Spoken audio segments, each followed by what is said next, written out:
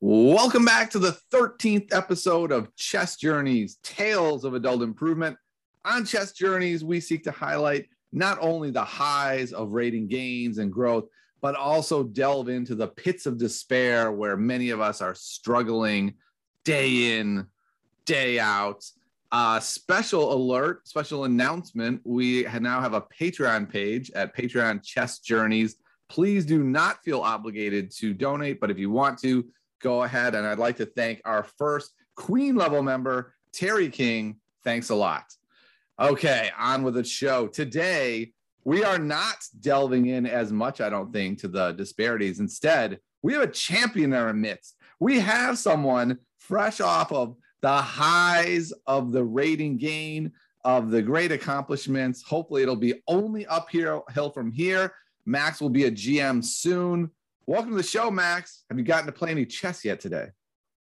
Hey, Kevin. Yeah, I did get to play some chess. Got to play a couple of blitz games, a couple of rapid games. You know, I'm coming off a tournament, but I like to keep the practice consistent. So, yeah. Okay, nice. So he's not resting on his laurels here. What do you get more value out of, blitz games or rapid games? So that's an interesting question. You know, if you had asked me this a month or two ago, I might have had a different answer for you, but my opinion on blitz and rapid has really shifted recently. You know, actually going into this tournament, I hadn't played blitz for 2 months at all because I'm somewhat of a blitz fiend, and blitz has conquered a lot of my study time over the past year. So I finally decided, you know, I'm going to lay off a little bit. I'm going to really focus on studying. But I think rapid, you know, tends to be a little bit more effective, even if it's 10-minute. You just get a little bit more time to think on your decisions. You know, coming back to blitz after not playing for so long, you know, I thought that I would be worse at it because I'm just not used to that speed. I actually haven't lost any rating. I've been able to maintain my rating, but I'm just so much more conscious of how fast it is and how little time you actually have to spend on like critical moments. And it's just really bad. Like, I really don't think that I'm going to be playing more than like 5 games a day. I think that's going to be my quota going forward. But, you know, it can still be fun and there is something still useful to it. But I think definitely rapid is the way to go in terms of like a casual practice time control. Interesting. So you saying that a couple of months ago, you would have said blitz was you would have thought that was more valuable for improvement? Well, I mean, I think that still rapid definitely overall is a little bit better, but I think like blitz, I mean, I was playing a lot of blitz and I could have swore by it because, you know, even still, I try to analyze those blitz games, you know, at least spend a little bit of time to go over, but like realistically speaking, how can you like be critical of a decision you had like 3 seconds to think on? You know, it's like, it's just not the same as in a rapid game or, well, I mean, classical obviously, but yeah, blitz, like, you got to try to keep it to a minimum because it gets a little bit crazy. Okay. That's certainly where I'm at. Yeah. All right. Well, let's get into the meat of this. So you went 5-0 in an event this weekend. We want to know everything. We want to know what that felt like to go 5-0, what you did to prep yourself to do that. So let's just start with a quick breakdown. How did the tournament go? Was it an easy 5-0? Did you just whomp everybody? What happened? Give us a quick breakdown. Right. So, well, first of all, I will get to your question, but I just want to back up a little bit and kind of describe like where I was at going into this tournament, because obviously it wasn't my first tournament after the pandemic. This was, I believe, my 8th actually. Your 8th? So, yeah. Okay. We got to stop for a second. How did you get 8 tournaments in? That's amazing. Right. Yeah. So I will get to that. So I made my return to Over the Board end of May. It was Memorial Day weekend, an event called the Cherry Blossom Classic in Virginia. I drove 4 hours down to Virginia to play in this amazing tournament. It was actually, I think, one of the best tournaments I've played in, just by conditions. Like all the sets were provided and they weren't just, you know, plastic. They were like legitimate wooden sets. Whoa. Very good, very cool tournament. And I did well. You know, I was 1900 flat as of February 2020, and I shot up to 1983. You know, I just had a good result in the under 2300 section. So I was thinking, all right, I'm close to making 2000. Yeah. Wow. Then my next tournament was the World Open. in July. Played in the under 2200 section and didn't do quite as well. I scored 4 out of 9. A lot of games I felt like didn't really go my way, but it was a very long event. It was 9 rounds over 5 days. So, things happen. Maybe you're not always as sharp as you could be. That brought me to 1998. So I'm thinking, all right, one more tournament and I'll be there. I'll be 2000. Yeah. But, I'm looking around. There's not many events going on. I'm from Jersey, and like the club I was playing at, still nothing. Many other places are pretty quiet. So I decided to sign up for the Marshall Chess Club in New York. It's about 40-minute drive away from me. So I thought, not too bad. They are open to vaccinated members. So, I sent them my card. I paid for sort of like a 3-month, trial membership, you could call it. I thought, okay, I'll play a bit. They have stuff like pretty much every weekend. And during the week too, they have stuff, but it's harder to play then. So the first event I played there was an under 2400 kind of like open tournament. And I just had an awful event. I went from 1998 down to like 1964. And I can maybe discuss some of like those games later, but yeah, that kind of brought me down. And then I played a couple of like 45-5 time control tournaments, which is historically been one of my tougher time controls. I'm just like not as good at that kind of middle range. And so I just been stagnant for, tournament after tournament. I would, come up a few points, come down a few points. I played in the NJ Open as well. And again, had a decent result, but didn't really gain rating. So, I was getting a little bit frustrated. I was at this plateau, like in the mid 1900 range. And so going into this event, I signed up for the under 2100 section, which I could have been a little bit more ambitious, signed up for the open, but I said, okay, under 2100, if I'm going to play in this section, my goal is to win. I'm not the rating favorite because there were a decent amount of 2000 players. Definitely there were more in the open, but there are also people that were as ambitious as me looking to win it. And so, yeah, this was technically a 3-day event taking place in Princeton called the Eastern Chess Congress. But I played the 2-day section, as many people did. Not a lot of people want to play the Friday night round. Might as well just sign up for the shorter time control games on Saturday morning. So yeah, I show up. First game is a 60+10 game. I'm paired against a kid about 1760 or so. And, I get off to a good start, get a pretty good position out of the opening. He makes kind of a mistake. He kind of opens the position too early. And very quickly I get like a great position. I'm thinking, all right, this is going to be smooth. I'm cruising to victory. At one point I'm down a piece, but I just have a very strong attack. I'm on the verge of mating it. I could feel it. There's something here. But I was getting low on time, and I sort of missed the critical sequence. I went back after the game, and my suspicions were confirmed. There was a mate in 7, which I didn't play because there was some little move order that I needed to see, kind of missed it. And so I played this other move. And I don't know if you've ever had this feeling, like as soon as you make a move, you realize what was wrong with it, or you realize what you missed.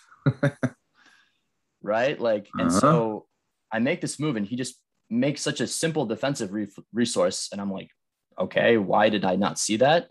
And I'm like, okay, am I even still better? Like I'm down a piece. I kind of went all in on this attack.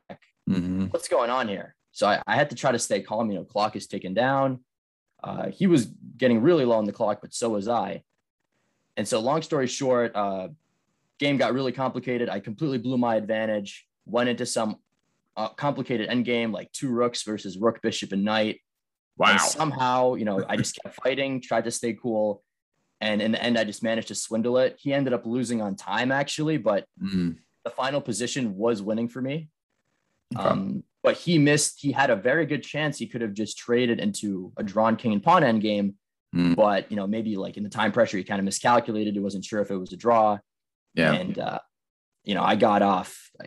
I was prepared that it was just going to be a draw. And it was just going to be a rough start for me, having blown a winning position. But fortunately, I was able to win that game. And real quick, when you say kid, what age range are we talking about? I'm not sure exactly, but I would, if I had to guess, I would say about 13, 14. Okay. Let's see. My next opponent was 7 years old. Ooh, okay. Now we're in business. He was a 7-year-old kid. And I see my pairing, it's 1600. I'm playing, who had beaten like an 18 or 1900 in the first round. So I'm thinking, all right, this is not, your typical 1600. I can't take this kid lightly. And yeah, I sit down. He's, little kid. I didn't know how old he was at the time. I asked him after the game, actually. Yeah. Which, stunned me. But yeah, he was playing pretty well. I got a pretty good position out of the opening, but this was one of the games where, when I looked back, I was kind of disappointed in myself at some of the things I missed, like a little bit miscalculations. I could have had a much better position, but I missed some opportunities. And eventually I sort of had to like force a bunch of trades to not be worse. And so we're in this kind of end game with queen stall on the board, but I'm thinking, all right, like if he just plays a couple more precise moves, it's just going to be a draw. There's not going to be much I can do. But fortunately for me, maybe a little bit of endgame inexperience, as is common with most kids. He kind of allowed me a little bit too much, and I was able to create just enough play and kind of cause him to miss something. And I ended up just finding this like freakish mating net and just won the game. Very kind of unexpected, very sudden, as the game was looking to end up in a draw. Yeah. So did you get the feeling at all that he was actually trying to go for the win and that's what allowed the window? Or do you think he also recognized like, okay, my job here is to try to hold a draw? Because I know for myself, that's something that I kind of struggle with, is like flipping my mindset into like, no, you're not going to win anymore. Now you're just trying to hold this thing. Right. I think for his perspective, I don't think he was really trying to win. I mean, I think he was just trying to hold down the fort. It was me that I think I'm glad that I sort of accepted that the game could be a draw and didn't over push at some moment, because I could have like tried to stay in some messy position and maybe like sacrifice the exchange or something, but then things could have gone wrong. I would have ended up losing. Instead, I accepted that, this could end in a draw, but I realized I still had some practical chances, and that allowed me to push. And he just kind of didn't know how to handle it in the best way. And that just allowed me to create enough chances to win. So, I miraculously end these two 60+10 games on 2 out of 2. Nice. And then we go into the evening game. I'm paired against a Air Force veteran. Oh, interesting. Yeah. Pretty strong player. Not a 7-year-old, I'm guessing. Not a 7-year-old anymore. I'm no longer playing kids. I'm now playing an experienced former service member. It was about 2,060 USCF. And this turned out to be, in a way, my smoothest victory. It was very tough game. It was not easy at all. He played in a very kind of unconventional way in the opening. Like I knew I was better, but I didn't know how to break through. And at one point he kind of got low on the clock. And that was when I really kind of was able to build on my advantage, because he made a couple of key mistakes. But still, I was in this end game, which was technically winning, but he did a really good job of, creating some chances for himself, really complicating the position and dragging the game out. Game started at 5, didn't end until like 9:30. We were literally the last ones in the entire playing hall of over, 200 people to finish. We could literally analyze our game out loud because everyone was gone by that point. Let me stop you for a second then and ask you this question. Yeah. What did it feel like as the hall was continuing to clear out? Were you thinking like, just resign already? Yeah. Oh man, if you were to see me, I was like, by body language, you would think that I was losing. I was just slouched over. I was like, man, when is this guy going to resign? Like, it's over. But, he had to keep fighting, and, I respect him for that. Yeah. It's a serious game at the end of the day. For sure. When you say he was playing sort of unorthodox in the opening, was he playing like an odd line of a main line opening, or was he playing something where you're like, whoa, I am not ready for this setup at all? He just had a very strange approach to like a line, which, I've seen, but he pushed a lot of pawns and kind of set up in this strange, like, defensive formation, developed his bishops before his knights. At one point he had like a knight on F8 and knight on G8, and he wasn't castling, but it was just very hard to find a way through. It was a strange game. I think it was like 80 moves or something like that. What I'm hearing is my last guess, international master Andres Toth would have been very upset with the way he handled the opening. I think so.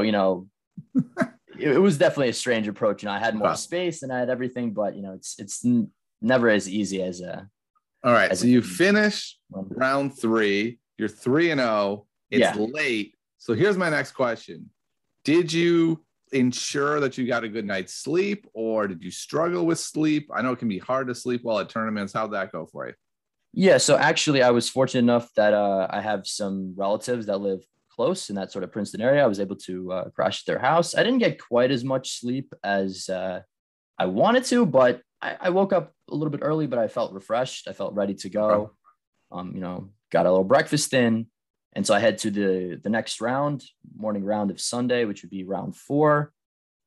And I'm paired up against actually a familiar face, as someone that I had played in my last over-the-board tournament before the pandemic. He's a Colombian guy. He's been living in the U.S. for quite some time, I believe, but he's also an experienced expert player.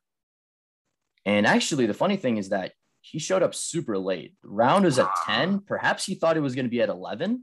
Okay. I actually showed up 5 minutes late. I thought, I'm walking in late. I get there. He's not there yet. I set up my pieces, and I actually did not have a clock. This is one thing. I've been neglecting to get a clock for a very long time. Yeah. I used to have one back in the day. It was old, broken.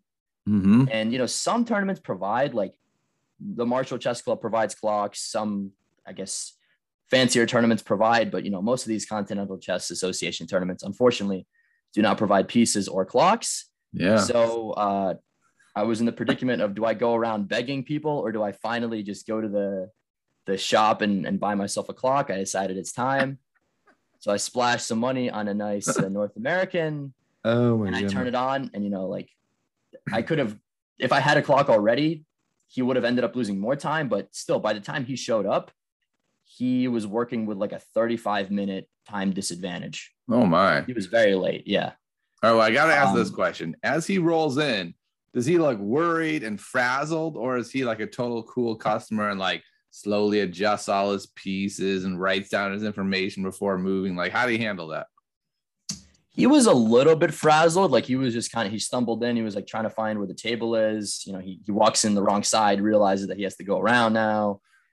But he was relatively calm. I mean, he wrote his stuff down. And the thing about me is, like, when I'm in a classical game, I tend to really take my time. Like, especially once we get out of the opening and I'm really adjusting to like a complicated middle game, I'm taking in everything. And so at some point, like, the time ended up equalizing, actually. Like, maybe I had a slight advantage, but eventually it became even. And it was another very interesting game. Pretty strange kind of opening play, a little bit from both sides. And it became just kind of like a type sort of game where you're no longer relying on opening knowledge. You're more just sort of just going off basic strategy. You're trying to, keep the game under control. And at some point, I was playing white. Actually, this is another thing that I got a little bit fortunate in the tournament. I got 3 whites, 2 blacks. So this is my second game in a row playing white. And at some point I was better. He ended up equalizing, but then I found this move, which basically sent the game into a very sharp territory. And he didn't really, like, if he wanted to, he could have kind of neutralized it. But, maybe he was also trying to win. He was also trying to keep the game going. And it became a very complicated fight. I think he maybe missed some chances where he could have drawn or maybe even taken advantage, but he made some critical mistakes. Basically, I guess, inaccuracies or mistakes at some moments. And I ended up getting the best of him. Again, it was a very tough game. We both got pretty low on the time at some point. And the interesting thing was that at various points, like, his buddies were looking over. He had a friend that was playing in the open section who kept coming over and looking over his shoulder. And so when our game finished, we all went into like kind of a side room and we started analyzing. And his 2 buddies, also Colombian, one of them like did not speak a lick of English. I think he was actually from Colombia. He was playing in this tournament. I didn't know at the time, but he was actually a FIDE master. Nice. And so he was giving his buddy suggestions. He was like, yo, why didn't you do this? Like, yo, centraliza, like you got to bring your rooks to the center. Like, man, what are you doing? Yeah. And like, I was kind of fighting, his buddy. I was like, well, if he had done this, I would have done this. He's like, no, that's not good. Like, And so, yeah, it was a pretty entertaining post-mortem, like Nice. I was forced to kind of recall my high school Spanish, which I haven't practiced in years. Hmm. But yeah, it was definitely a tough game. Was I was that happy to get the win. your only post-mortem you got? I believe, well, I mean, the evening round game, we went over the game a little bit, because we were the last Okay. ones to finish. But this game was definitely the most in-depth post-mortem. We were going over stuff for quite a while, Nice. so long that I actually barely got time to eat lunch in between rounds. I was like, all right, I Yeah. got to drive to this Chipotle real quick. I get there. There's like a 20-minute wait. Oh, wow. Finally I get my food. I rush back. I'm like eating it outside. And then as soon as I finish, it's time to go to the next round. Hmm. One thing I did not have in this tournament is much recovery time between rounds, which has sometimes I feel hindered me. It's tough to like when you play like a 4 or 5 hour game and then you gotta, you got time to take a few breaths and you got to go back in. Like that can be tough. But I'm on 4 out of 4. I'm the only person on 4 out of 4 at this point. And so going into the final round, there's a couple of people on 3.5, kind of hot on my heels. Mm-hmm. And I get paired against another experienced player, about 2030 or so. I'm playing black this game, so I'm thinking, all right, this guy he's gonna be coming for me. But again, like I just got kind of lucky in the sense that he played into an opening that I just knew so much better. Like I was able to basically catch him off already as early as move 2 or 3. Oh, wow. He was forced into territory that he wasn't very comfortable with. And by move like 9 or 10, he had probably already used up at least 30 minutes. And I probably had more time than I started with. I was like, he would make a move and then I would respond and he would think for 5-10 minutes. And then I would answer and get up, walk around. I'm like, okay, like the game hasn't even started for me yet. Wow. Yeah. And so on move 10, he makes a move and actually offers me a draw. Were you tempted to take it? You're like, I win the tournament. But the thing is, okay, I was thinking, first of all, if I take this draw, right, I'm going to be on 4.5, but there's people who are on 3.5. They could win. Oh, okay. So I could split first. That's not bad. Yeah. But also, like, if this was if I found myself in some unfamiliar territory, if it was a difficult position, I would have seriously considered it. But, I hadn't even broken a sweat yet. The position I knew the funny thing is the position that we reached by like move 12, I had on my board in preparation, like the week going into the tournament. I was looking at a very similar position and I knew it was already better for black. So I'm thinking like, okay, like I can take this and really push this for a win. So I said, okay, no, I want to keep playing.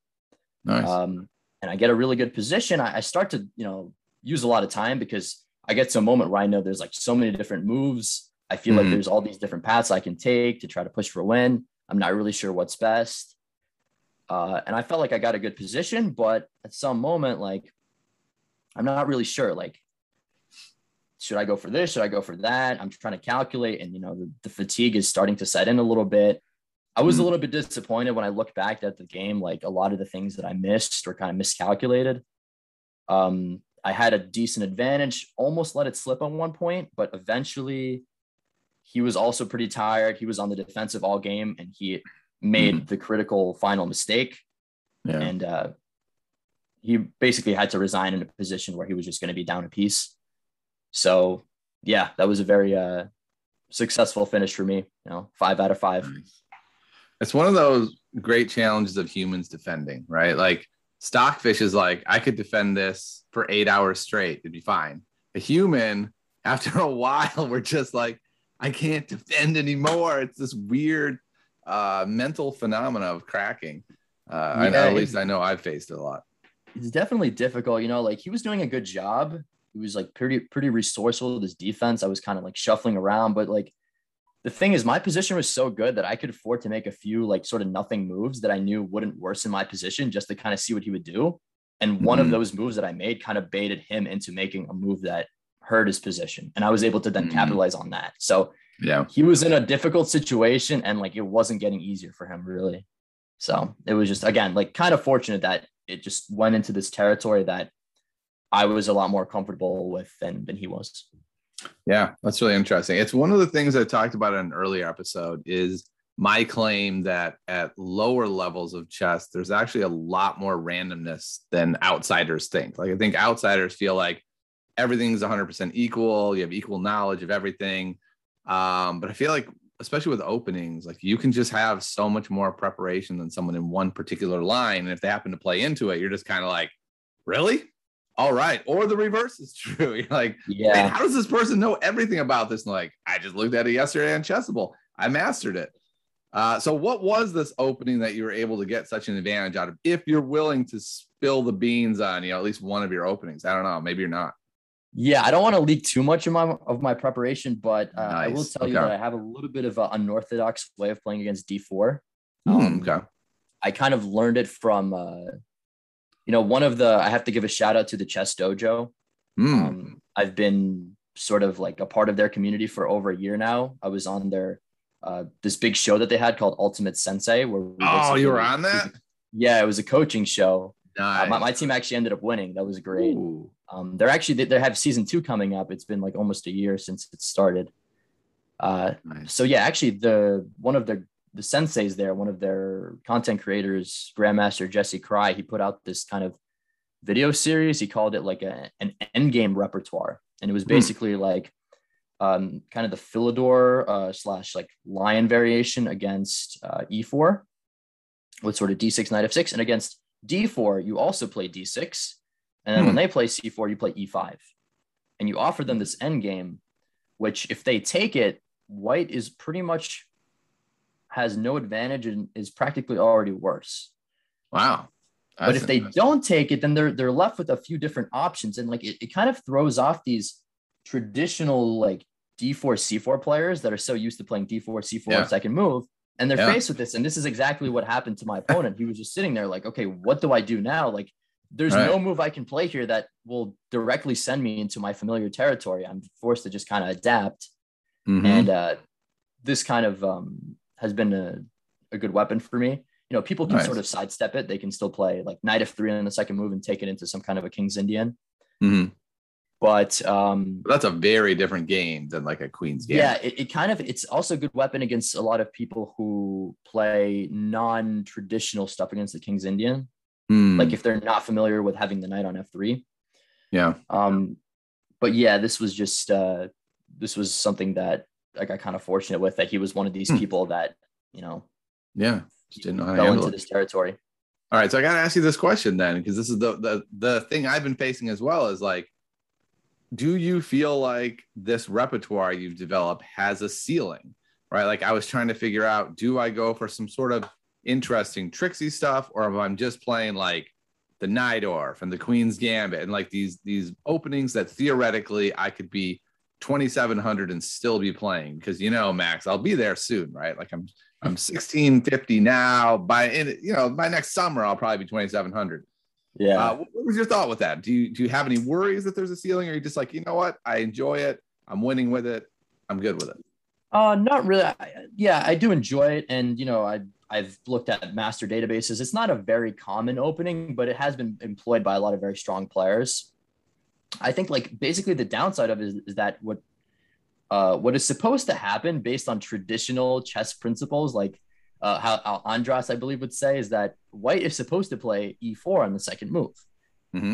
If white plays E4 and black does not prevent them from playing D4, then by all traditional logic, they should play D4.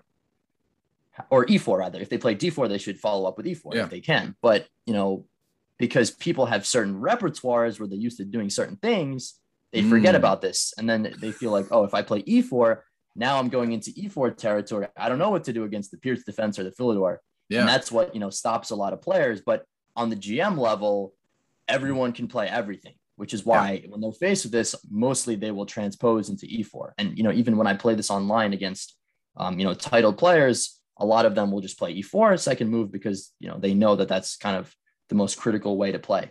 Yeah. But because I do play that against E4 anyway, I'm comfortable with that as well. So there's really no downside for me because it kind of meshes with my whole opening repertoire. Yeah, that's a really cool idea. That I really love this style of playing, especially at I don't know, I'm going to say under 2,200, but I have no idea where the cutoff is. If you're a D4 player and you're expecting a nice, quiet, slow developing D4 game, I love the idea of being like, no, this is actually transposing into an E4 opening, and it's going to be open and it's going to be wild. It's why, like, when someone plays the Sicilian, I've been really tempted to learn the closed Sicilian just to mess with them and be like, you thought we were going to do a swashbuckling game?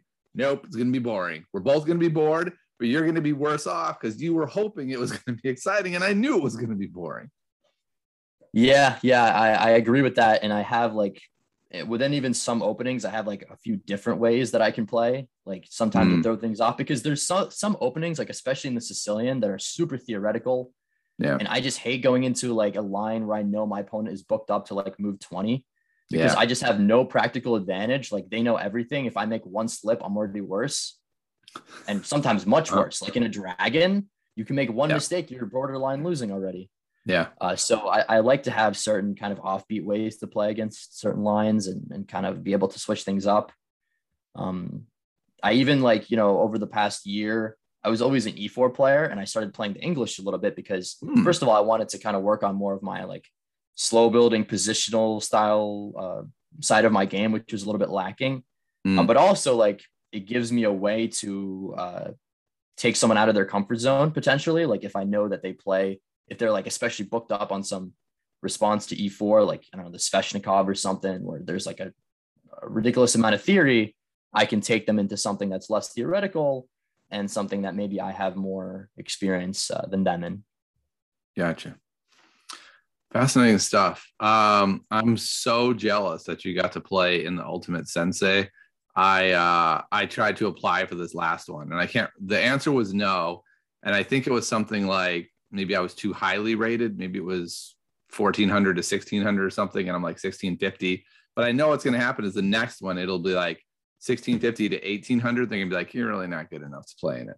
So I'll never get to play in it. I am very sad and very jealous that you got to play in it. So it seemed like, man, I don't know. I think they have ambitions to do it all across a lot of rating ranges. So who knows? Maybe you'll catch them at a time where the 1,620 to 1,680 range, and then I'll be there. They'll cater it. So you went 5-0. What are your thoughts coming out of it? Are you feeling like I did it? I proved where I thought I was. My hard work is showing off. Are you feeling like, oh, that was I feel like it was a flash in the pan, lucky moment? Like what are your thoughts around how you did and how you're evaluating that? So I'm definitely happy, with my overall performance and results. Obviously, I'm happy with my rating gain. I went from 1964 to 2,039. So a nice 75-point jump. I'm finally over 2,000, which has been my goal for, 2-3 years now. Time to retire on top. Well, I mean, we're on to the next now. On to the next. 2,000 was not the ultimate goal, but it was a big stepping stone along the way towards my goal of NM, which would be 2,200. Okay. Of course, my next goal is 2,100 because, I gotta take it one step at a time, understand that it's not, easy. No one makes huge leaps, even though, I made a big gain, but it was a result of, a lot of work and kind of hopefully a breaking through a plateau. And I'm able to kind of like maintain my 2,000 and work my way up.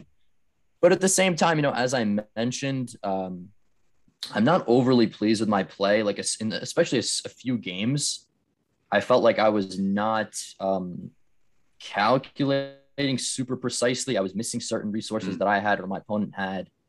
And, I pride myself on being a pretty good with tactics and like decent calculation.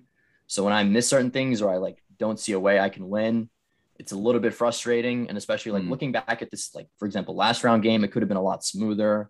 It could have been a nice victory if I had just like calculated a little bit deeper, a little bit more precise. It ended up being a little bit of a mess where just like my opponent kind of ends up making a sudden mistake and it's just over. So it does leave me with a sense that like I have a lot more to work on.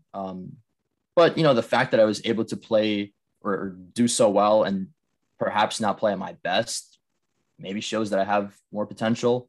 I'll let the others judge for themselves. But yeah, I think I'm happy with the result, but just motivated to move on. I'm already looking to see when my next tournament is going to be maybe later this month and go from there. Question: when you say, I missed a lot of stuff during the game, did you feel like that in the moment, or was it more like you flipped on the engine and the engine was like, oh, what are you doing? You missed all this stuff. So the funny thing is I haven't even really looked at it with engine, at least in depth. Like there's some moments where, like, for example, in this game that I was playing the 7-year-old, there was this one like tactic, basically the sequence that relied upon the diagonal opening from G7 to A1, right? Because I had a bishop on G7 and there was this sequence where my pawn from E5 will capture F4 and it opens a diagonal. And there was this key sequence where if I had seen that, it would have been really good. I didn't realize this until much later. I was able to then use this concept later, but by that point, it wasn't as good. Right. Sure. So like, it's an example of like, I was able to like realize it, but not in time to, use it to its full potential. And then in the final game, looking back, like I was just, I haven't really looked at it with engine. I was just plugging in my analysis into like my chess base. What I'll do is like, after the game, I'm plugging in the variations I was calculating so that when I look back later and I go and annotate those games, I won't forget what I was looking at. And as I'm plugging stuff in, I'm like realizing like, okay, like this is practically winning what I had been calculating. If I had seen it 1 or 2 moves further, or if I had just considered this little move, like change, it would have been pretty much winning, but it just hadn't, clicked with me or whatever at the time. So yeah, that was, I think, the most irritating thing for me. Let me jump in real quick on the annotating. It sounds like you have a multi-step process. So can you lay out sort of what your process is for annotating? It sounds like you try to really soon after the game enter in the moves so that you can get your thought process, and then you like more fully annotate it later. Does that sound right? Right. So I'm a big believer in like the kind of the Botvinnik's like method of like really annotating or annotating your games. Like again, Jesse Cry, Grandmaster from the Dojo, is a big like advocate of this, and I've been trying to do it like since I've kind of come back to serious chess since the pandemic. It started off with just rapid games. I would like play a game or two and I would annotate them, and put in my thoughts. And what I've started to do with like tournament games is, first of all, what I do is sometimes when I write down my move on the score sheet, I'll also scribble my 1 or 2 other candidate moves that I was thinking at the time. So I'll remember like what I had been also thinking, and that'll lead me to then remember like the lines that I was actually calculating. I'll try to input those like soon after the game so I don't forget. But because I'm a little bit lazy, I usually don't actually get to annotating those games until like a few days or maybe even a week later.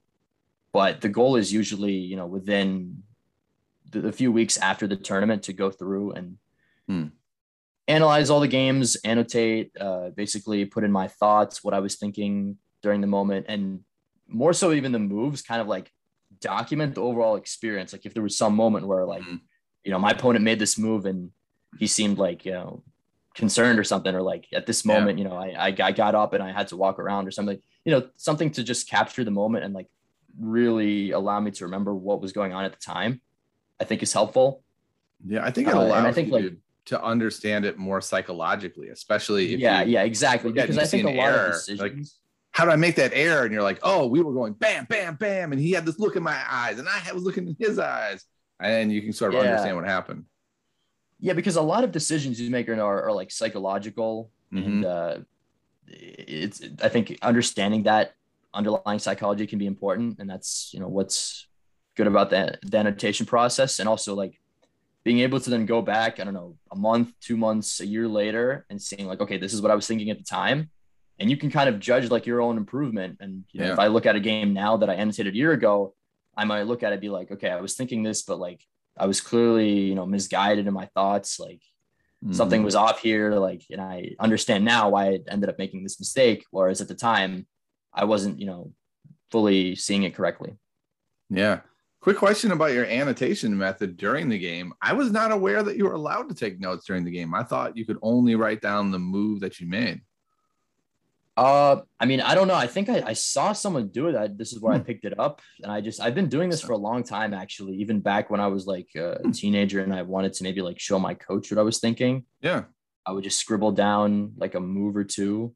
I don't think it's against the rules. It's not really notes. It's kind of just 1 or 2 candidate moves. I mean, yeah, I'll look that up. I don't know if like, I mean, I did have to turn in some of these score sheets because they were FIDE rated events. So if I get a call saying that, this was this was illegal, then we might have an issue. But I think it's allowed. I try to be pretty descriptive. I also write down the time usage. Oh, okay. So I'll write down how much time I have left after every move. Yeah. And then like in ChessBase, there's a feature where you can plug in how much time you spent on a move and be like, okay, like this was this might've been a 2-minute move, but the next move I spent 20 minutes here. Yeah. And so that obviously shows it was an important moment. And I think that's a good idea. Yeah. So if Max, if you get banned from all FIDE events, my bad. I didn't mean it. Yeah. Secrets leaked. All right. Well, you said sort of in your lead up that you've been really grinding hard like the last 16, 17 months. And so I guess the question is, what does that mean for you? What is grinding hard? Like how many hours a day? How many hours a week? What are we talking about here? So since the pandemic, I'd say really since I finished my 4th year of college. So I went to Rutgers University in New Brunswick. I was a nutritional sciences student. And to back up a little bit, I wasn't playing much chess, at least seriously going into college. I kind of stopped playing competitive chess in high school. I was just kind of like, I reached a decent level. I was about 1770 when I was like 15 or 16, but my kind of interest in serious chess was dwindling. I wasn't doing much studying. And so I played this like final tournament. I think it was September 2014. And I decided, okay, I'm going to take a break from tournaments. I'm not really that serious about it right now. Mm-hmm. And it wasn't until I came to college and joined the Rutgers Chess Club that it kind of reignited my interest, because the first kind of meeting, I was playing against this Russian dude. He was like 2100 USCF. He was like, I think the strongest player there at the time. Mm. And, I lost the game, but I put up a good fight. And the Rutgers chess team captain was observing. And he was like, dude, are you sure you're only like 1800? I was like, yeah, I mean, I haven't really played in a while, but yeah, that's pretty much where I was at. And he was like, man, you should play. Like, I can tell you're stronger than that.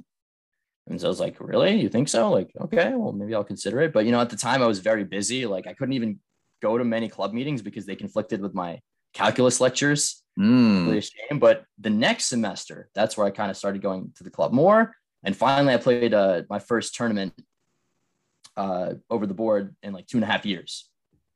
And that was a quad tournament, a local club. I won that tournament, like barely any preparation. I went up from like 1770 to 1850. And I would keep playing every few months, just kind of show up casually. And I, started gaining just off like playing blitz and watching some like YouTube videos. Wasn't doing any serious training. But I eventually sort of plateaued it around, or like, went up to about 1940, came down a bit to the 1800s, and then equalized at 1900 flat. What a great feeling, by the way, when you can just be like, I just play blitz and I get better and my rating just it was very unexpected. I just showed up. I was just like playing well. I was able to win. The thing about like, okay, also what I have to say, like for people that aren't very familiar with over the board tournaments and that whole experience, it is a lot harder to gain over the board than it is online. Because for the fundamental reason that over the board, you play a lot less. And the number one factor, or really there's 2 key factors, that's your score, like basically how many points you scored out of the games you played, and your performance rating. And one of those, or hopefully both, have to be pretty high. Yeah. And if they're not, then, you might have a decent tournament, but you also might just not gain many points. You might gain, like I was having decent tournaments at the Marshall and I was remaining the same because the average rating of my opponents wasn't high enough. Whereas online, if you just keep playing, you're going to gain, you gain 8 points from a win. You might lose the same from a loss, but if you play enough games and you win a decent amount of them, you're just going to gain a good amount of points. Whereas over the board, it isn't always the same. And one way that it kind of helps to gain is when you play in a quad tournament, because you play 3 people that are all closely rated to you. And if you score 2.5 out of 3 or 3 out of 3, then your performance rating is super high because you basically won all your games. Yeah.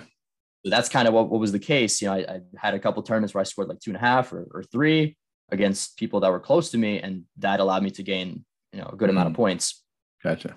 But yeah, eventually, I stabilized around 1900, and then kind of the pandemic hit, and I was still mostly just playing a little bit of blitz, but actually playing in some of these tournaments with the Rutgers chess team. Like we would play in the Amateur Team East. It's this big team tournament. Fun. Yeah. There's like 4 of them across the country every year. And the first time that I played with the Rutgers team was like my first time playing in this tournament in some years. And it was kind of like my first big return to the over the board world, you know, not just playing some small club event, but actually going to a tournament with hundreds of people and seeing people that like I remembered from the chess world, but hadn't seen in years. That was what kind of like got me back thinking like, okay, like I should probably come back to this world, you know, put in some work, try to get up there. But, you know, I was still in school, very hard to manage, you know, balance chess in school. But once, you know, the pandemic hit, things were online. Like I slowly started to get back into chess. Like once my semester ended in May, I was like, all right, like I have a lot more free time now. I'm going to start working on it. And so I started playing some rapid games, experimenting with all kinds of openings, you know, basically analyzing, trying to work on everything. And, you know, I started to see results. I was only about like 1850 or 1900 rapid on chess.com. Although at the time, 10-0 was not considered rapid yet. It was still blitz. So rapid ratings were a lot lower. They later became much inflated. Like my rapid rating now was like many 100 points higher. It's not because I got like that much better, but it's because things are just running on a little bit different system now. Back then it was only 15-10. And that was kind of my main source of training. I was playing maybe like averaging 5 to 7 of those games a week. And I would analyze, annotate them, try to take some stuff from them. Yeah. Was that your main training, or were you like reading books or watching videos, or was it mainly just playing games and annotating? So that's a big part of it, but I was also so playing those games, annotating. I was watching some videos, following some like broadcasts of these like, you know, Magnus Tour tournaments. I was watching some videos, reading a little bit of books, like Secrets of Modern Chess Strategies. I believe it's by John Watson. That was a book that I was been reading a little bit here and there. Okay. To be honest, I haven't done a lot of reading in a while. Like I don't know. Books are like not that much of a priority for me, to be honest. Like I feel like I just get more from playing and looking at my own games than I do from books. Like there can be a lot of useful exercises in those as well. And, you know, I recently, or not recently, actually at the start of the year, I started Sam Shanklin's Small Steps to Giant Improvement. It's mostly like a pawn book. That book is so maybe good. 1 or 2 chapters, but it's been really slow. It's been really on hold for a while. So. Okay, I got a question for you. Are you trying to read it with a board, or are you reading it on like the Forward Chess app? So I have the physical copy, and I will usually, when I'm reading a book, I will have my board out and I'll be like playing through those games, trying to see what was going on. Only books that I read without is like puzzle books. Like I have this other book. It's called Practical Chess Exercises. It's like 600 different positions. Some are from games, some are just kind of composed, and they're like very mixed themes. Like some are end games, some are strategic, some are tactical. And that's pretty good. Like those, I'll usually just kind of look at the position. Unless I'm really struggling, then I'll maybe set it up. But even that's a book that I've been going through it since like summer of 2020, and I haven't finished it yet because okay, I'm just so lazy with books. Quick plug for Forward Chess. I found Small Steps to be a book I could read in bite-sized chunks. And for me, those bite-sized chunks come when I'm laying in bed before I go to sleep. And that is really hard to have a board on your lap. I suppose you could do it. But the Forward Chess app, it's just so amazing that it lets you, there's a board on the app and the book. And then you can just click next and it goes through the game for you. Now, the peril, of course, is that you might just go next and learn nothing. So you have to, sort of pretend like it's a board, but it's just that convenience factor. I don't know, maybe that will help you get through books more, or maybe just books aren't your thing. And that's also totally fine. That's interesting.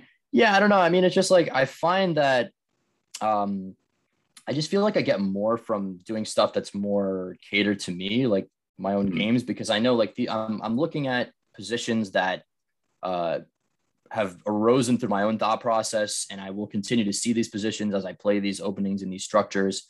Whereas if I'm looking at some game and just in a book, like it may or may not be actually applicable. Like I remember looking at some games in like the Secrets of Modern Chess Strategy, or another book that I was looking at for some time, Game Changer, the book about AlphaZero. And like, there's some games in there that are interesting. Obviously, they have cool concepts, but like, if you were to ask me what I actually took from those games, I couldn't tell you, because I just feel like they're not that applicable to like my actual chess journey. Like they can be useful to look at, but I like to look at, like, one thing I really need to do that I'm planning to do over the next few months is analyze more master games, especially in some openings that I play, because like in this tournament, I would find myself at certain points where I like this position that I have in front of me, and my prep has led me here, but then I get to this point in the middle game where I'm not exactly sure what I'm trying to do here, and I feel like having that kind of master games to look at will sort of help like bridge that divide between having a good position but not quite being sure what to do with it. Yeah, you sound like you should be Jesse Cry's student. I think you would be his prized dream student, the student that actually does what he says and just primarily looks at their games. Yeah, in a way, I have been his student, like unofficially. The dojo had like some game review shows and stuff. I would always submit my games because I really value his opinions on a lot of things. He's just a fun guy to listen to. And I agree. I think like a lot of my thoughts about the game are more aligned, even though he's like kind of a more of a solid positional player. He's like, a lot of times you'll look at people who have like a crazy style, kind of like me, or like, like, relax here. Like, what are you doing? But the overall kind of approach, I guess, is aligned. Makes sense. So you're not using that many books. Sounds like you're using some videos. Are you using any tools like, I don't know, a tactics program or Chessable or anything like that? As far as tactics, I use a little bit of like the chess.com trainer, maybe Lichess a little bit, although sometimes the puzzles you get on these like apps or like sites like chess.com, I feel like sometimes they're very good and they're very like interesting. You can tell they're from a game, but sometimes they just look like either they were composed in some crazy engine lab or they just look like someone's drunk like bullet games. Like they just make no sense. Like it's just some completely impractical puzzle. The king is out in the center of the board and you're just like, what? Like I will never see this in a serious game. So for me, what I like to do is when I analyze my games, naturally there's always tactics missed. And so I'll try to find those tactics that might've been missed. Like I might just have, when I analyze a blitz game, especially, obviously I'm not going to, go super in depth, but what I'll do is I'll kind of have that engine bar, which will show, potential swings in analysis, in evaluation. Right. And if I see like, okay, it's equal, maybe, slight edge for white, and then suddenly it jumps, then I see, okay, there's a tactic here. And maybe I missed that tactic. And so I'll sit there and I'll try to calculate and figure it out. And then I will save that position. And I have like a database saved to basically maybe like 100 positions for my blitz games and 50 for my rapid games. And at some points I'll maybe go take like a random number generator and I'll just kind of quiz myself on those positions. Like if I were to see it now, 6 months later, can I find the solution in like a more efficient manner than I was back then? You know what actually sounds like the perfect scenario there is put those positions in Chessable, and then you can just tell it how often to quiz you on it. That's interesting. Yeah, Chessable, I've mainly used. So I used it a little bit to start playing my main opening against E4. There was a course which, I looked at for a time, but then I realized that with certain lines, like the suggestions that the author gives are sometimes not fully applicable, maybe to your level or kind of to the way you really want to play things. So I've made certain adjustments and I've kind of designed my own file around it. But what I have been doing recently, well, first of all, I got ChessBase, first of all, which I never had like for, many years that I was a tournament player. And I designed a lot of like my opening files. I actually have stuff down. So I'm not just trying to remember a gazillion lines in my head at all times. Yeah. But then once I did that, I took it a step further and I made like custom courses in Chessable where I'll take like, my repertoire against E4, with E4, and I'll plug that in and I'll put in maybe not every line, but like some of the more critical lines or more forcing lines that you might struggle to remember, if you don't, use that move repetition software to quiz yourself on.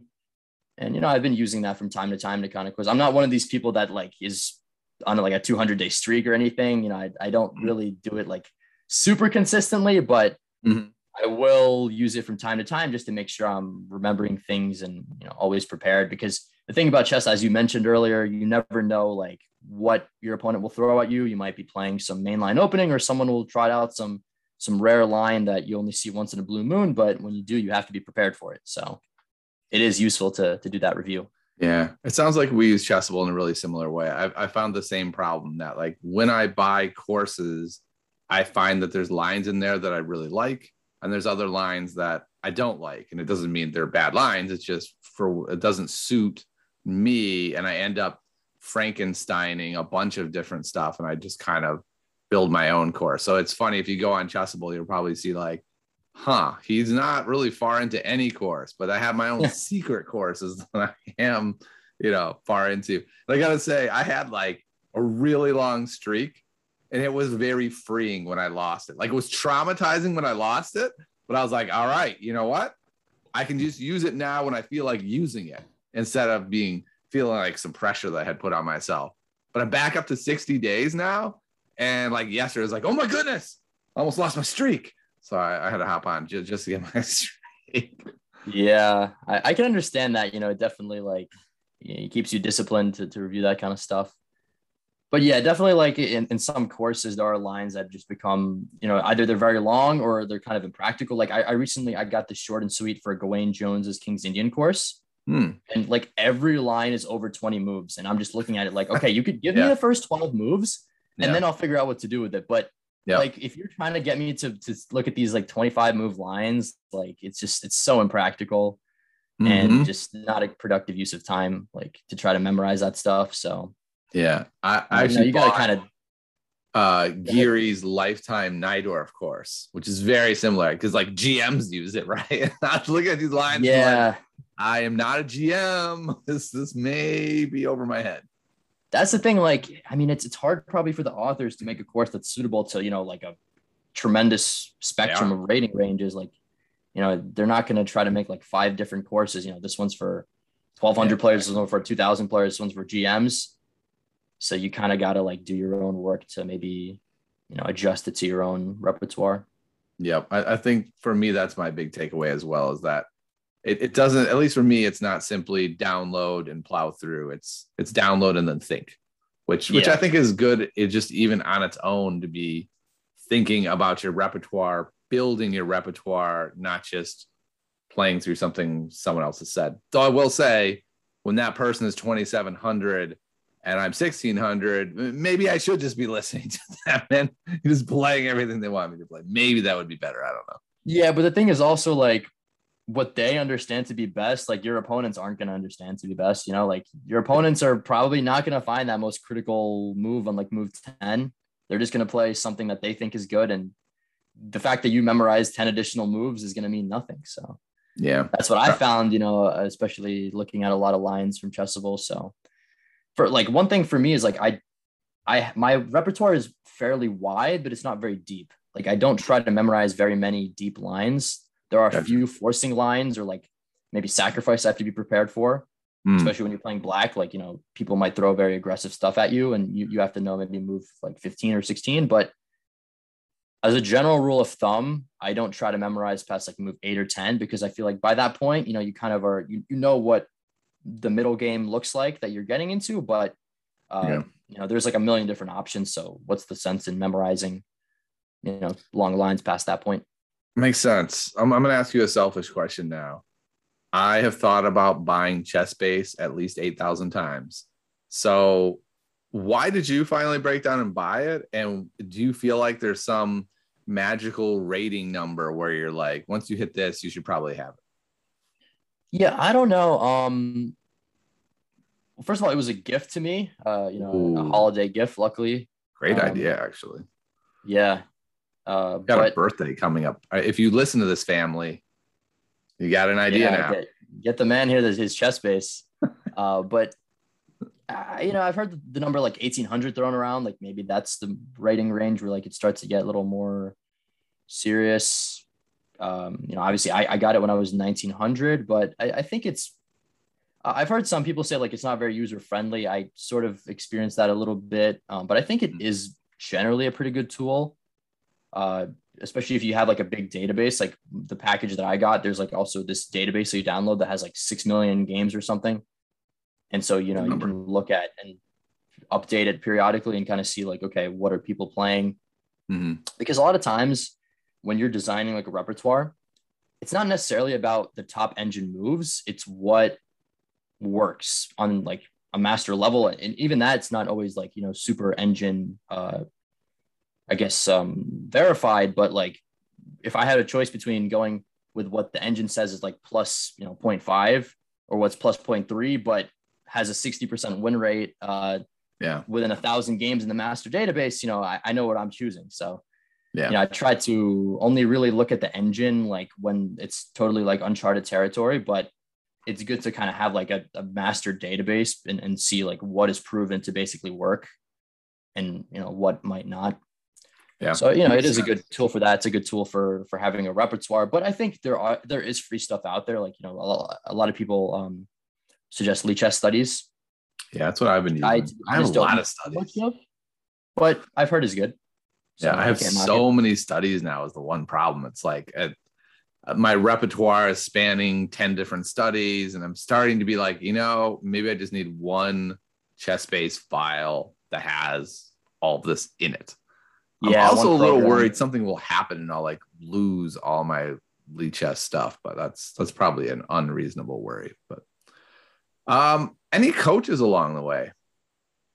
So when I started out going to like chess school, I wouldn't say I had a coach. I had like, there was like lecturers and people that kind of, guide you along the way. The one private coach I had, I worked with between, I believe, ages 10 and 15. So I got him when I was probably around 12 or 1300, stopped working with him around the time that I got out of serious chess when I was close to 1800. He was an international master from Ukraine. His biggest success, I guess, he coached a former women's world champion, Anna Ushanina. Wow. Yeah, Ukrainian. I think he coached her kind of earlier on in her career, but she did become women's world champion at one point. And he's worked with a lot of, promising players, and it was good for a time. Like, he gave me some good opening advice, helped my tactics and stuff. But I think like, I don't know, it wasn't that interactive. I found it sort of at some moments became a little boring. Like he would give me these hard tactical problems. I'd just be staring at them. Like, I don't really know what to do here. Like he's like not really helping me because, he's getting paid to be there anyway. I was privileged, to have like my dad pay for those lessons. So it wasn't like coming out of my own pocket. So the downside of that is like, I might not care as much as if I was actually paying for those lessons. Yeah. So it was just like a period of decline where I started to take less and less from those, and it became more and more a burden.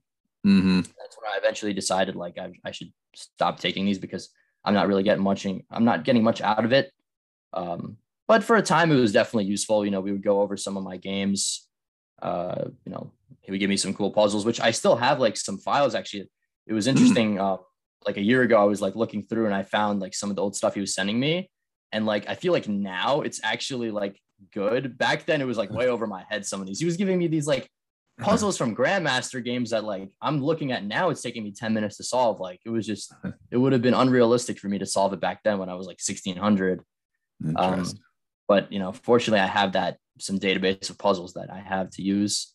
But yeah, I think a coach is useful. Have you thought at all about returning to a coach now that you are an adult improver? Are you kind of going like, hey, I don't need one right now. Like I'm clearly having some success. Things seem to be working. I'm going to keep going in on my own until I hit that brick wall. And then maybe I start looking at a coach.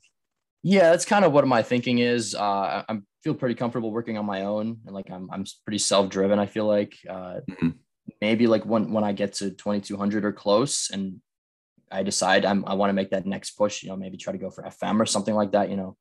If that time ever comes, then I might look into a coach. But right now, I'm pretty happy working on my own. I'm a coach myself. I work with a lot of mostly kids, and actually, it's interesting like having that experience of working with a coach in the past.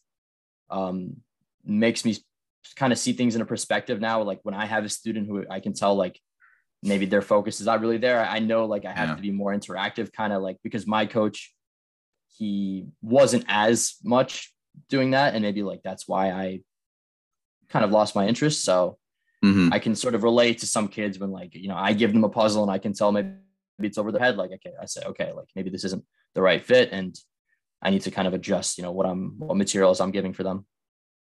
Yeah, that makes sense. Well, that's really interesting. Before we head out, just real quick, how many hours a day and week do you feel like you're doing right now? Man, it's hard to say because like, as like a chess addict, you don't really track, you know, the hours that you put in. It's just kind of like, you know, whenever you have time, you do some hours here, you do some hours there, it adds up. You know, I think like during the summer, especially like I was maybe easily putting in 6 hours at least a day. Now it's probably a bit less, but you know, like an hour here, an hour there, I'd still probably put in like 3-4 hours a day. You know, again, like I'm privileged that I'm a chess coach. So, you know, I coach some kids, I work at some schools, but I have a decent amount of time during the day. And I feel like that's kind of part of my purpose is to try to make it now, because that kind of improves me as a coach and allows me to kind of, you know, do more in that sphere. So I am putting in a decent amount of time, which is why, you know, I expect to see progress and I expect to see good performances. And I'm frustrated when that doesn't happen, but you know, of course it's never smooth road. And actually, you know, I wanted before I forget, we talk about, you know, successes, we talk about despairs. There was a moment of a little bit of despair that I would be remiss if I don't share. Like my first tournament at the Marshall, this was back in July. I just signed up right for this big under 2,400, 90 plus 35 round event. I take a train into the city. It's the first round. And I see that I'm paired against this guy. His rating is 980 USCF. Right. Whoa. So my was 1998 at the time. So I outrate my opponent by over 1,000 points USCF. You know, I understand like there's a lot of underrated people, especially in this day and age. There's people that, you know, play online and haven't played much over the board. And so they're obviously going to be underrated. But, you know, I go into this game and I get a pretty good position.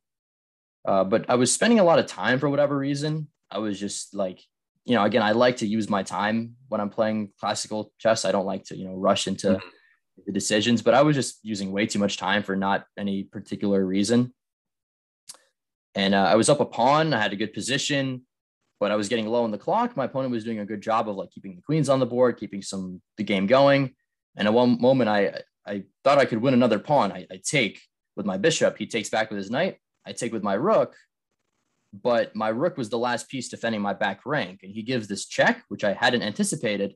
Forces my king into the corner, comes into this queen. And I'm just dumbfounded because I realized that the only way I prevent checkmate is to sacrifice my rook. Oh. And so the tables are completely turned on me out of nowhere. I'm just stunned. I'm losing a rook. And, you know, I played on for a little bit, but I end up losing the game against someone that I outrated by 1,000 points. And that like walk back to the train and that like night was, that was one of the most miserable experiences I've had in a while. I was like, just so stunned. Like, how could this happen? Like, I've been doing so well. And here I go, I get knocked off by, you know, someone that's so much lower rated. You know, to be fair, he is much stronger than his rating suggests. In the past few months, he's climbed to like maybe 1,600, you know, from like, you know, 1,000 that he was in just a few months. So obviously he's very underrated, but still, you know, there was no reason why I should have lost that game. And, you know, just kind of being inattentive and stuff like that cost me. Goes to show like, you always got to be alert in every situation. But that was definitely a big moment of despair. And sometimes you have to have those moments, you know, before you have those successes to put things into perspective. Yeah, that's a good point. Before we go, since we were talking about the amateur team tournament, I want to tell the listeners my amateur team West story. So I was actually on a team that won, I think it was the under 1,800 section. And I was on a team with like 3 2000s, and I was the sacrificial lamb. They purposely recruited me because I was the only person in the club who was at like 1,100 at the time. And I was underrated, but I wasn't like good. And I got slaughtered every single round and got this like clock trophy at the end for getting slaughtered every round. It was just one of those, the most hollow victory I've ever had in my life. I come home and my family's like, you got a trophy? Did you win every game? I'm like, nope, lost every single game. That's funny. Yeah, that kind of reminds me of the story. Like the Amateur East, they actually ended up changing the rules at some point to put in a rating cap because there was a team with 3 grandmasters and one little kid that they just, I don't know where they even found him. They just put out a notice like, yo, we're looking for one extra person. Yeah. And it was just some little kid that was like, I don't know, he had a very minuscule rating or was even unrated. And obviously they're all like, 2,700 USCF. And, they kill everyone. And he won one game by forfeit and lost all of his other games. And they won the tournament. They went 6-0 because, if you have 3 wins, it doesn't matter that you lose a game. Yeah, exactly. And then, they put in a rating cap after that, first of all, your average rating of the team has to be under 2,200. And second of all, you can't have more than like 1,000-point difference between, I think, the first and the last board or something like that to kind of mitigate that. So, yeah. And we had to deal with all those rules, but that's why we were playing the under 1,800, but it was fun times, I guess. But every round they'd be like, how'd you do? And they'd start laughing because they're like, we don't care how you did. Actually, we all won in every round. Wow. So they just brought you in just for filling the spot. Just They didn't really care. Wow. I was at the low rated spot filler, and who knows, maybe he'll get lucky and win a game. And I did not, but it was an interesting event. Well, Max, thanks so much for coming and sharing your great success story with us. Your methods of how you got there. And I hope to see you keep climbing before you hit that wall that you will almost certainly inevitably hit. It's very inevitable, doubtful. Right? You'll have a smooth sail to like 3,300. That just seems really doubtful. Yeah. There's always plateaus. It's unexpected when you hit there. But hey, thanks for having me on again. I really enjoyed it. I have listened to a majority, I think, of your podcasts, and I've really enjoyed them. So I'm happy to be the latest guest. Appreciate it, Max. And where can people find you online? Is there anything you want to plug? Go for it. So people can find me. My Twitter is at Chess Gains, one word, chess, and then Gains, Gainz. And I also have a YouTube channel, which you can also find through my Twitter, that I haven't been as active recently, but because I have had this tournament win, I'm obviously going to have to make a video and maybe break down some of my games. So yeah, for sure. Can look forward to seeing that. Okay. And, I'm going to try to be a little bit more consistent with my content, but it's a work in progress. So. All right. I got a question for you. If you stop gaining and you hit a really long plateau, will you change your Twitter handle to Chess Plateaus? That's funny. I tweeted that one time with a hashtag after my latest Marshall tournament where my rating went from 1964 to 1964. And I was like, yeah, this is what a nice performance at the Marshall will get you, Chess Plateaus. So, all right. Well, hopefully that doesn't happen. Chess Gains all the way. We got your back. So again, there's a new Patreon page for the show if you want to check out Patreon Chess Journeys. And again, thanks to Terry King, much appreciated. And everyone else out there, have a great week. I hope your journey is a fruitful one. I wish you immense gains. If they don't come, enjoy the journey. They'll come soon. Don't worry, or they won't, but hopefully they will. All right. I'll see you all next time.